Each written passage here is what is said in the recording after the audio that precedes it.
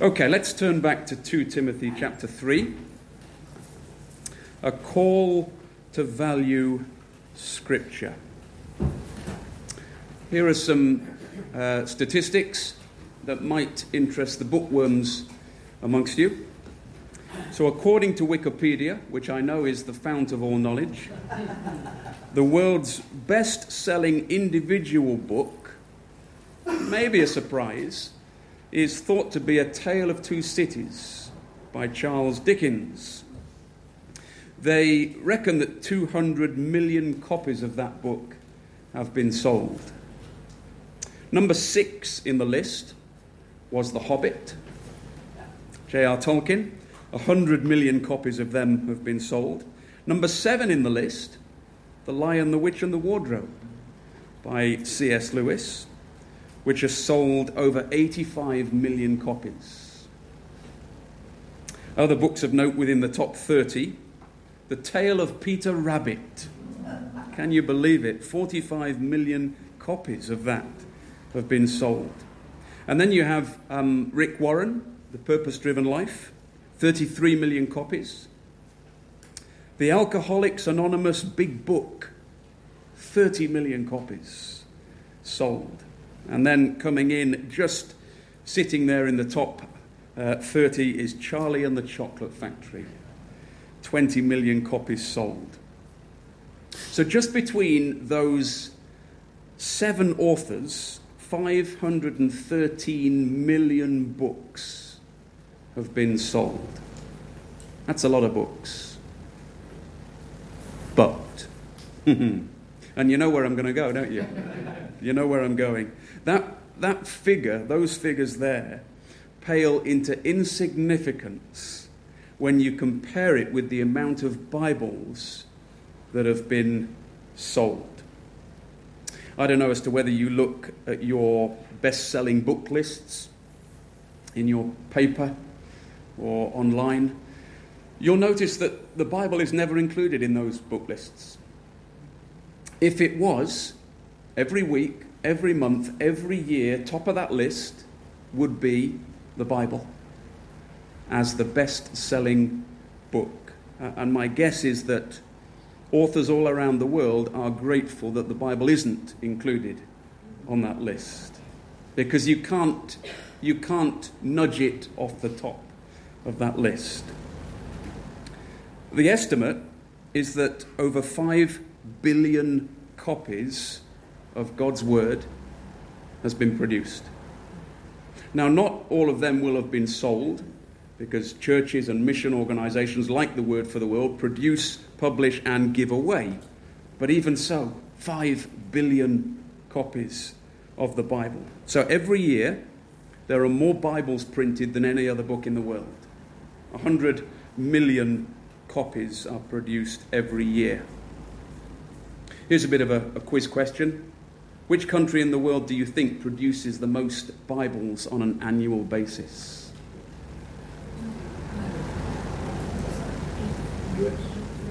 USA? Nope. It's quite ironic, to be honest. China. There is a specific company in China that produces 18 million copies a year and employs 600 people to do that. Isn't it ironic that in a country that seeks to ban the Bible, they're very happy to produce a Bible for other countries? So the Bible, that book that you are holding in your hands or on your phone, is the most produced book in the world. So what do we know about this book that we place a lot of importance in? We know that it's a collection of 66 different books. How many in the Old? 39. How many in the New? 27. Okay, so 66 books. 1,189 chapters in God's Word. Over 31,000 verses. And you know, the Bible, or these books of the Bible, used to be produced on scrolls or parchment. And chapter and verse division didn't come in till about 800, 500 years ago for verses. So imagine trying to find the verse that you were trying to get to in a scroll as you unravel. There hasn't always been those chapter and verse divisions. It's also probably the one book in the world that has taken longest to write. Okay, so from start to finish, it's 1,500 years as a book. Written by about 40 different authors, and all of them from a whole variety of different walks of life. So you've got kings, royalty, writing some of the Psalms, Ecclesiastes, Proverbs, Song of Solomon. You've got prophets, you've got fishermen, you've got a tent maker, you've got a doctor, you've got musicians, you've got scribes. All of these people forming a diverse collection of writers, writing what we now know as God's Word. But despite the fact it was written by over 40 different people, over 1,500 years, it's very unified in its theme. Why? Because the original author, God Almighty, spoke through these people in order to say to the world what he wanted to say. Verse 16 of our passage says, all Scripture is given by the inspiration of God. 2 Peter says a very similar thing. 2 Peter 1, verse 20 and 21. Peter says this, no prophecy of Scripture is of any private interpretation.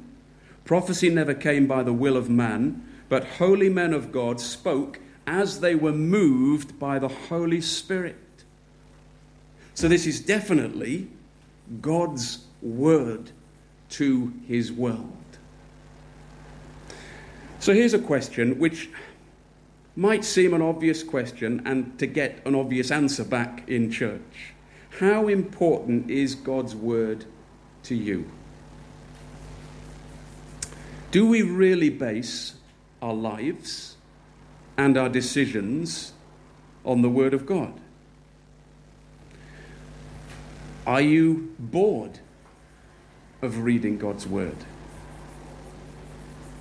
Why should it impact your life on a daily basis?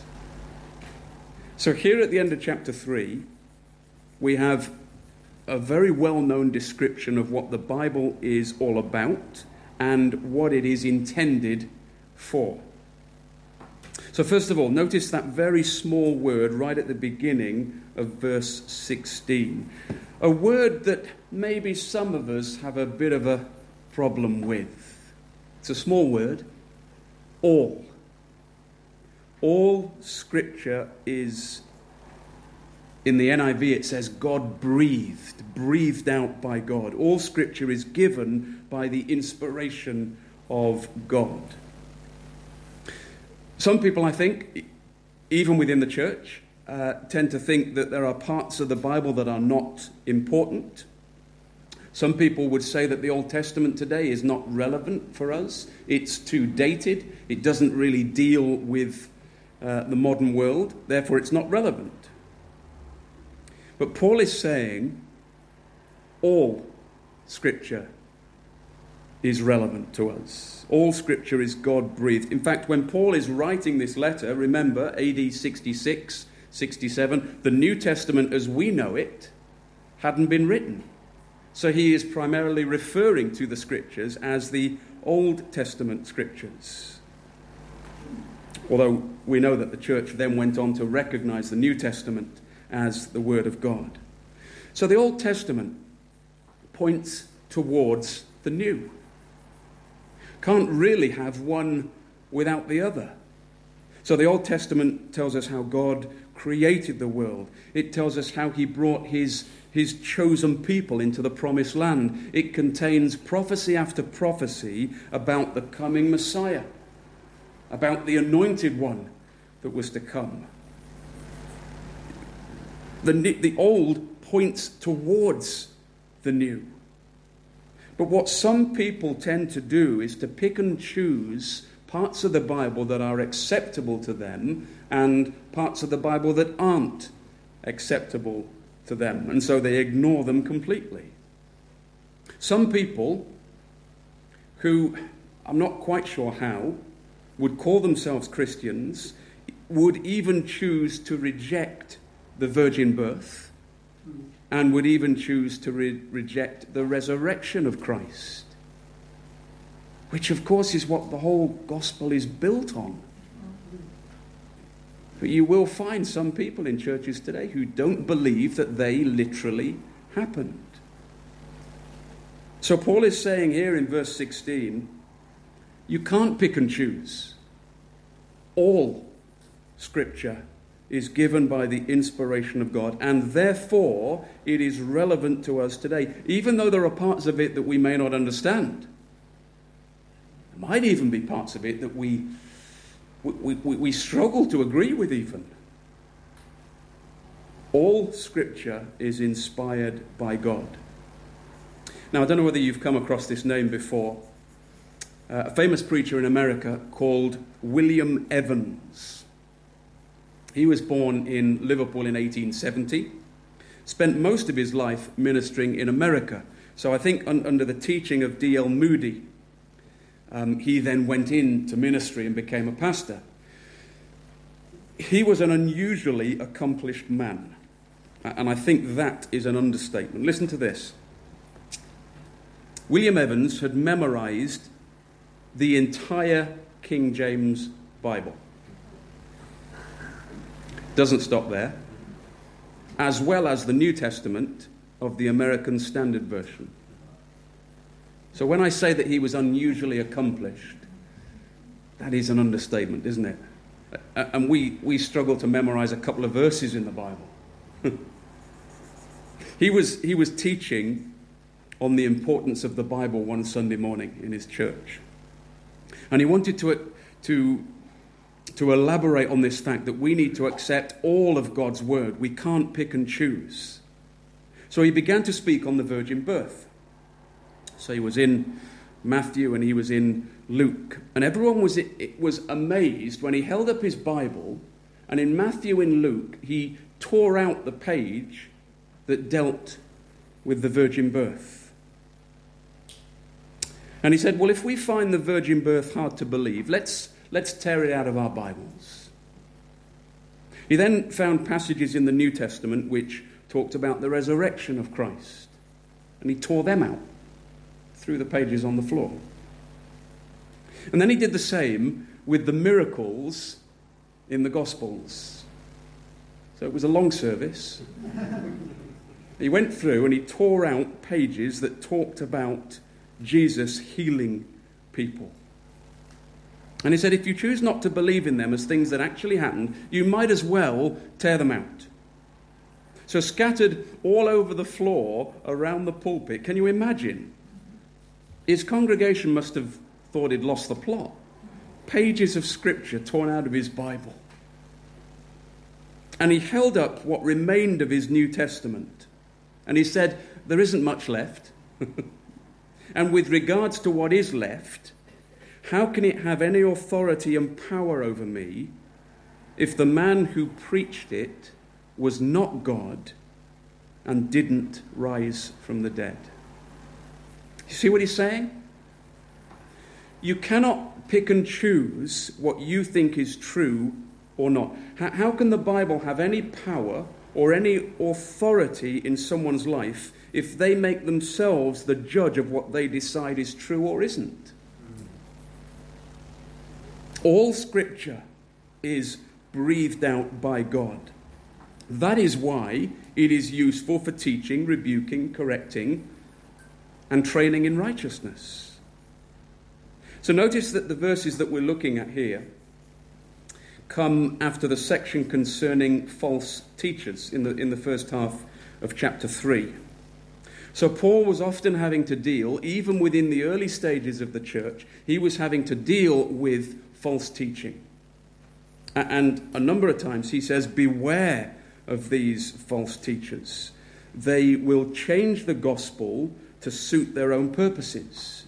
So there are many warnings about false teaching within the epistles. Look at what he says in verse 14. So he's warned Timothy about false teaching. Verse 14, but you must continue in the things which you have learned and have become assured of. In other words, Timothy, continue to believe in the scriptures that you have been taught. Timothy, there will be some in the church who are departing from what the scriptures have to say. They are beginning to pick and choose what they want to believe, and they are altering things to suit their own purposes. But Timothy, as for you, continue to believe in what you have been taught. Now, who was it that quite possibly taught Timothy about God's word? Well, look at what it says in verse 15. How from childhood you have known the Holy Scriptures. So it would seem that as Timothy was growing up, he was grounded in the Scriptures. And if you turn back a few pages to chapter 1 and verse 5, you will see who it was that most likely taught him. Chapter 1 and verse 5, when I call to remembrance the genuine faith that is in you, which dwelt first in your grandmother Lois and your mother Eunice, and I am persuaded is also in you. So, it would seem more than likely that Timothy's mother and his grandmother taught Timothy from a young age as he grew up. Here is something that we don't often appreciate. The blessing and the privilege of growing up in a Christian family where God's word is taught. I was blessed to have Christian grandparents and Christian parents who have grounded me in God's word from the beginning. Now, I'm very aware that that doesn't guarantee at all that I will therefore grow up to be a Bible-believing Christian, or even that I'll be a Christian. But I know I'm blessed to have been brought up in an atmosphere, in a home where the Bible has been lifted up. And now, more than ever, is that the right phrase to say? But our children need to be raised in homes where the Bible, the Word of God, has high priority. Because the world in which they're growing up in, and in which we live, is becoming more and more anti-Bible and what the Bible teaches. So the obvious challenge for the parents and the grandparents among you is, how's it going on that front? How's it going on that front? Are you pointing your children to Christ? Are you saturating them in an atmosphere where the Bible is held up as an important book? Are you showing them an example by being a parent or a grandparent who is grounded in God's word? It's a challenge, isn't it? Verse 14, you must continue in the things which you have learned and have been assured of. So what is it then that this word of God is able to do? So look at the second part of verse 15. It says quite clearly, it is able to make you wise for salvation through faith in Christ Jesus. So from start to finish, it tells us about God's love for the world. It tells us about the cross. It tells us about the empty tomb. It tells us what we must do to be saved. That's why this book is not just the most best-selling book of all times, the most produced book, but also the most important book of all time. Why? Because it has the power to make people wise unto salvation through Jesus Christ. And if the gospel story is the most important story in the world, wow, it needs to be told. It needs to be out there. It needs to be lived out, doesn't it? This book is so important because it makes people wise for salvation. It informs them, it challenges them with regards to the gospel. That's why Bible translation agencies like the Word for the World exist, because we want to see God's Word in every heart language so that everyone has the opportunity of understanding this gospel message, so that they are made wise unto salvation. Finally, as you'll see in verse 16, what is God's word for? It is profitable for doctrine, for reproof, for correction, and for instruction in righteousness. So the Bible teaches us how to live as followers of Christ. So this is where we get our doctrine from. This is where we get our beliefs and our teaching from. It informs us of who God is, and it teaches us how to live in response to our holy God. And that also leads on to this word reproof. The NIV uses the word rebuke. I don't know that many of us like to be rebuked, do we? We don't like to be told what we're doing wrong. And yet as we study God's word, it shows us clearly what we're doing wrong. It shows us where we're failing and falling and what we need to do to put those things right. And so as we come to God's word, there is a need for us to come in humility and accept the rebuke that it sometimes brings. You know, sometimes we can be reading God's word, it inspires us, it encourages us, it makes us feel fantastic. But there are other times when God's word makes us feel very uncomfortable because it hits right at the heart of our lives and it rebukes us for where we are living our lives wrong. That also leads on to the fact that the Bible corrects us. The literal reading of that word is to straighten us out. To straighten us out. So God's word, as we read it, as we apply it, straightens us out. It corrects our behavior, provided, of course, that we let it. And then at the end of verse 16, you'll see that the Bible is useful for instruction in righteousness. So it trains us to live upright and honest lives. The value of training. Now, if you are a professional athlete, if you're a swimmer or a footballer, then you spend a lot of time training. And the more you train, the more you practice, hopefully the better you become. In fact, people spend their whole lives training. Of more value than physical training is spiritual training. Paul says this in 1 Timothy 4 verse 8. Physical training is of some value. And we're being encouraged, aren't we, to be a people who are physically active. It is of some value. But godliness has value for all things. In other words, training in godliness is of greater value. There is more to life than the physical. The spiritual. And one of the main ways of keeping spiritually fit and trained is to immerse ourselves in our Bibles, to be trained by God's word and to be instructed by it. And the more we are trained, the better equipped we will be for living the Christian life, which is actually what our closing verse tells us, verse 17. That the man of God may be complete and thoroughly equipped for every good work. What is the purpose of knowing God's word? Apart from the fact it tells us how to be saved, it teaches, it trains us, etc. But one of the main purposes of God's word is that we would be complete and thoroughly equipped to live out our lives as believers today.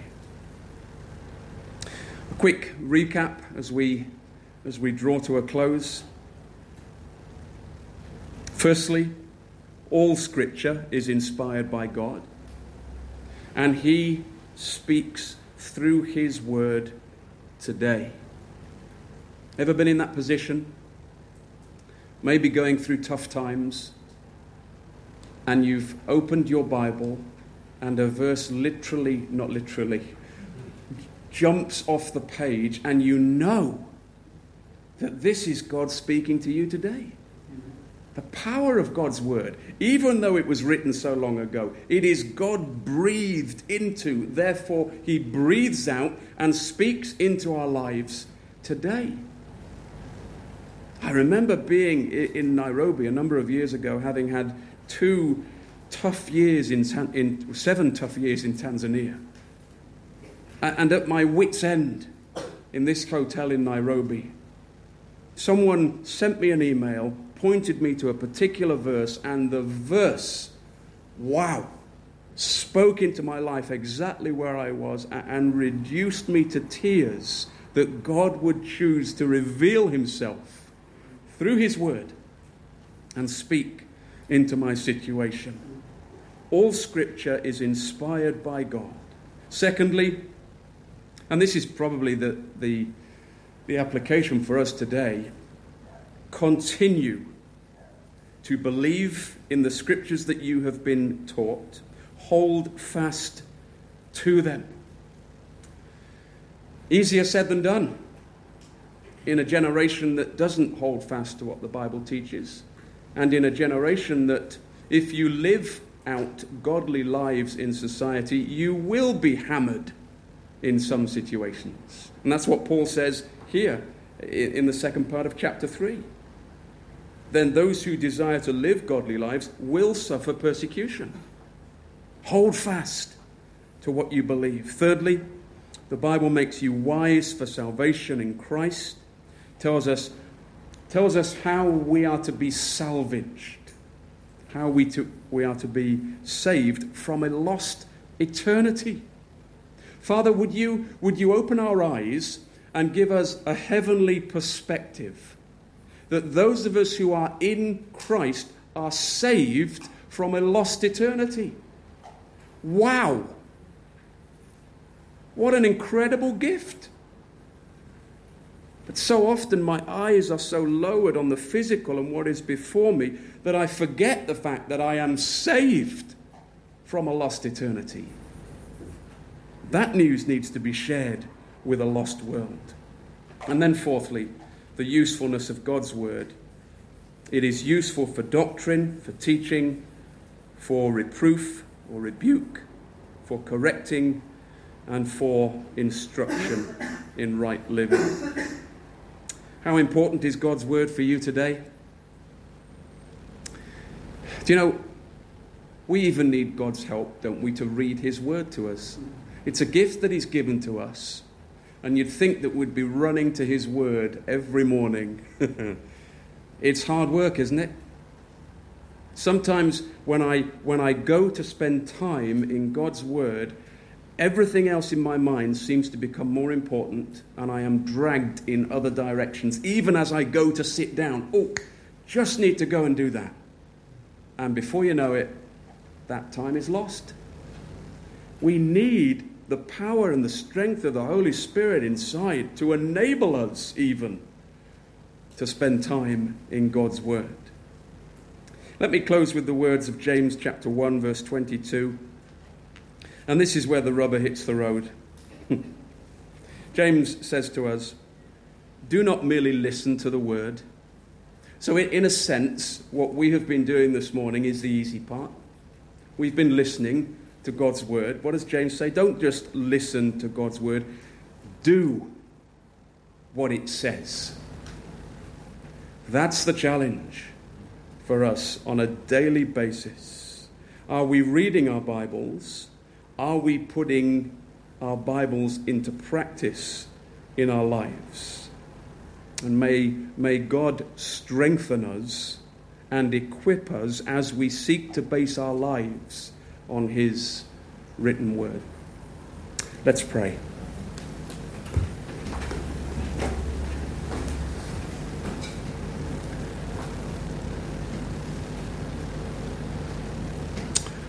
Father, You are good, and you are God, and your love endures forever. And we revel and rejoice in that love which you have shown us and the world through the giving of your Son, the Lord Jesus Christ. Father, we are amazed at that you should choose to send Christ into the world so that we would have the opportunity of being saved. We thank you, Lord Jesus, for your willingness to die and to give up your life so that we might be saved. Help us, Lord, not to take that for granted and to appreciate your love more and more. Thank you once again for your word, which is alive and speaks to us today. Help us, as James commands us to do, to put it into practice. And I know, Father, that on my own I'm not able to do that. I need your strengthening. I need your help to be able to do that. And so I pray this week, whatever our circumstances, whatever trials and tribulations we may face, I pray that you would help us to come to you and to put your word into action in our lives. Speak into our lives, we pray. Speak into our lives, Lord, and then enable us to follow what you command. For we ask it in your name, the most powerful name the world ever knows, the name of Christ. Amen.